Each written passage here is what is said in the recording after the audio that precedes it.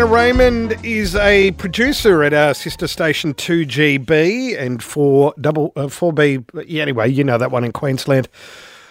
She joins us every Friday to talk about what is making news in Queensland and New South Wales. It's a great segment, and it's a delight to welcome Brianna to the program. Good morning. Good morning, Tony. Surely you didn't mean 4BC just then. You know I meant 4BC. Been in this industry long enough, I think. Oh no! Oh no! I think we both need a nap. What do you reckon? Yeah, spot on. Right. Anyway, but I'm alert enough now. I've had a swig of water. I'm all good, ready to go, and I'm looking forward to what's making news in New South Wales and Queensland. Well, we start with an ultimatum by the Premier of New South Wales. Yes, Tony, this week has been a doozy in the news department, and we're starting off today looking at this inquiry into the Hills Shire Council.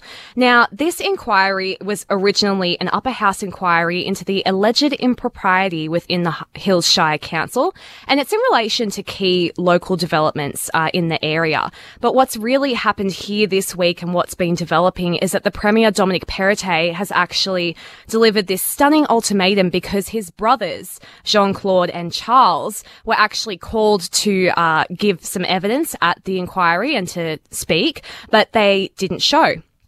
And so what's happened here is that the Premier, Dominic Perrottet, has actually said to leave his family out of it. Okay. He's saying that this issue has been dealt with already and that in realistic circumstances, he has a particular sort of position in the public eye, and that doesn't have anything to do with this inquiry or what's really happening in this circumstance. So Mr. Perrottet has actually come out and said that he's been elected to represent the people of New South Wales, and that is it. He says that the Labor Party are playing smear games with his family and that Ray Williams never actually raised any issues with his siblings in the parliament. And so the reason why Mr. Perrottet's brothers are actually involved in the inquiry is because the inquiry's heard that Jean-Claude Perrottet and another long-time Liberal MP were actually asking a Sydney businessman for $50,000 in order to unseat Alex Hawke. And it was this alleged branch stacking attempt in about 2019 that was allegedly happening. Okay. So it's there's a lot happening in this piece, but the main thing here is that the Premier has stepped out and said, look, you need to leave my brothers out of this.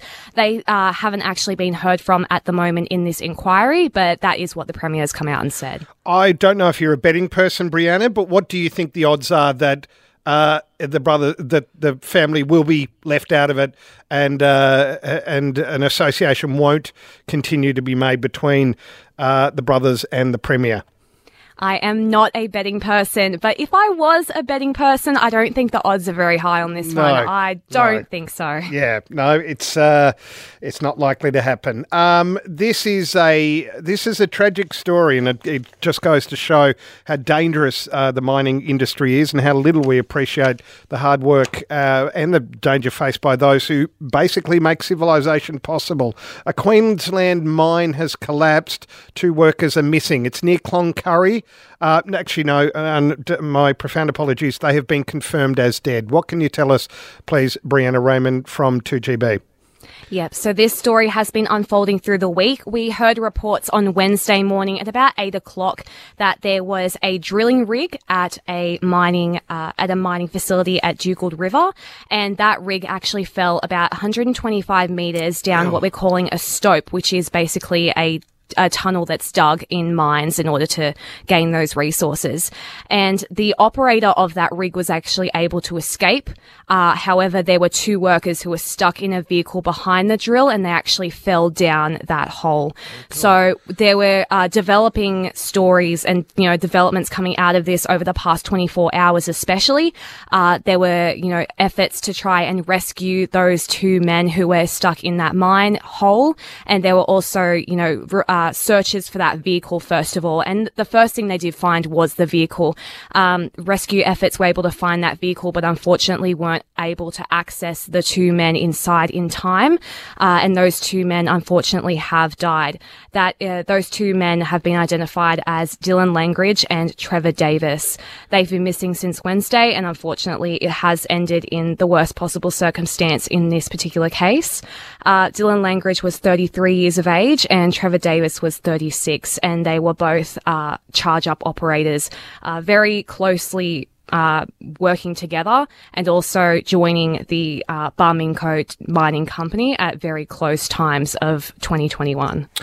Valet to those two. There's obviously going to be an inquiry or investigators on the scene at the moment. Do you know, Brianna? Yes, so investigators from Resources Safety and Health in Queensland are already on the site and are investigating the circumstances behind this accident. And of course, State Resources Minister Scott Stewart has said that the tragedy shouldn't have even happened. And the officials and executives of Barminco as well have come out and said this is an extreme circumstance that shouldn't have happened. And the mining companies involved in that are all saying this definitely shouldn't have happened. And they are going to be conducting thorough investigations into the safety of the site and the safety of the equipment and all of those who work at those companies. Which should be paramount after all. They were young men with their lives ahead of them. All right, we'll go to the last story. Again, talking of dangerous jobs, being a policeman, especially in Queensland lately, a police shooting has been officially labelled as, quote, terrorism. What can you tell us about that, please, Brianna? Yeah, this story was quite a big one, especially when the incident happened. So, some of us may remember that there was an incident in about December last year where there were 3 individuals who were in the Western Downs of Queensland, and they actually shot 2 officers, 2 constables, Matthew Arnold and Rachel McCrow, and they unfortunately passed away, and they also shot a 3rd bystander. It was a bit of a standoff situation. The circumstances around it was that one of the people was actually a missing person. So there was a missing person with 2 other people involved, and the police went to go find them, and they also had an arrest warrant. And unfortunately, it did result in violence, and those police officers did die. Now, this circumstance has actually been described as an act of terrorism, an act of religiously motivated terrorism. And the reason behind it is the 3 people who can be identified as Nathaniel Train, Gareth Train, and his wife Stacey. They were actually they were people who were religious extremists, and they also were sort of involved in conspiracy theories online and a number of strings of concerning posts and things on social media as well. Okay, so, who did the inquiry? Because do you want the police doing inquiries into police shootings, or shouldn't that be done by somebody who's independent and therefore going to reach a completely objective finding? Well, yeah, that's the interesting thing here, because there were investigators who were hired, but really over the past 24 hours, it has been actually the Queensland Police who've stepped out and said this is what we've found. And what they've done is they've actually investigated into the private writings and the journal entries of the trains. They've also been looking at their social media posts and the different activities they were involved with online. And what they've actually found is they found that the trains were actually subscribed to a group called premillennialism, which is a religious extremist sort of view where there's a belief that Christ would return to earth for 1,000 days after a period of widespread destruction. Yeah. And in the midst of all of that, they also found a lot of promotion of anti-police messaging. And so that was a real concern for them as well. But a lot of the inquiries and investigations into it have actually been conducted by Queensland Police. Okay. So it has been done by them, and they are the ones who've come forward and said this has obviously been a premeditated attack because of all of the weapons and the planning and all the escape routes that were present on the property where the shooting happened. And that's what they've actually come out with yesterday and revealed to the public. I just get the sense that, you say, okay, they were going to some weird websites and they're conspiracy theorists, that kind of, then okay, it makes it okay to shoot them. So I just wish I knew more about what they actually believed in, or what gave them this hatred of police. And so that's why I think something thoroughly independent would be very worthwhile when it came to a crime as grave as this. But anyway, we'll move on to the light and bright kind of story that you're very good at finishing on.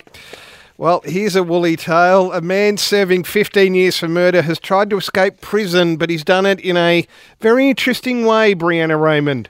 Yeah, he definitely has. And as far as prison disguises and escape sort of costumes go, I'm not sure if I would go with this one. But a prisoner who was serving 15 years for murder attempted to pull off, and I quote, an unbelievable escape. I know, that is terrible. No, I'm a dad. That's right to my sweet spot. Oh, it's terrible. But what he's done is, and if you haven't guessed already by that terrible pun, he's tried to escape jail by wrapping himself in sheepskin. Oh, yes. And so he's come out of the prison cell wrapped up in this woolly sort of coat, and he didn't necessarily succeed. He got a little bit of the way, but the security of the prison actually saw that he was out of his cell, and they took him back into custody. And this happened a little bit earlier in the month as well. So, you know, and the prisoner actually thought that the cold weather would help provide some cover and perhaps some warmth as well. Now, I'm not sure how well that would work over in Australia, because this actually did happen overseas in Bolivia. Oh, yes. But yeah, I'm not entirely sure about the sheep's costume. Unfortunately, it didn't pay off for him, or maybe fortunately, since he's in there for a pretty severe reason. But exactly. in terms of disguises, I'm not sure if sheep was the way to go in this case. Probably not, although that would be classed as a crime of passion in New Zealand, of course, as we all know. So there we go. A great note upon which to end. Terrific as always, Brianna. It's always great to chat on a Friday when you bring us the stories that are making headlines in New South Wales and Queensland, and I look forward to chatting to you in a week's time. Thanks, Tony. Looking forward to it. Brianna Raymond, as she pointed out, from 4BC, thank you, and 2GB. Back in a moment.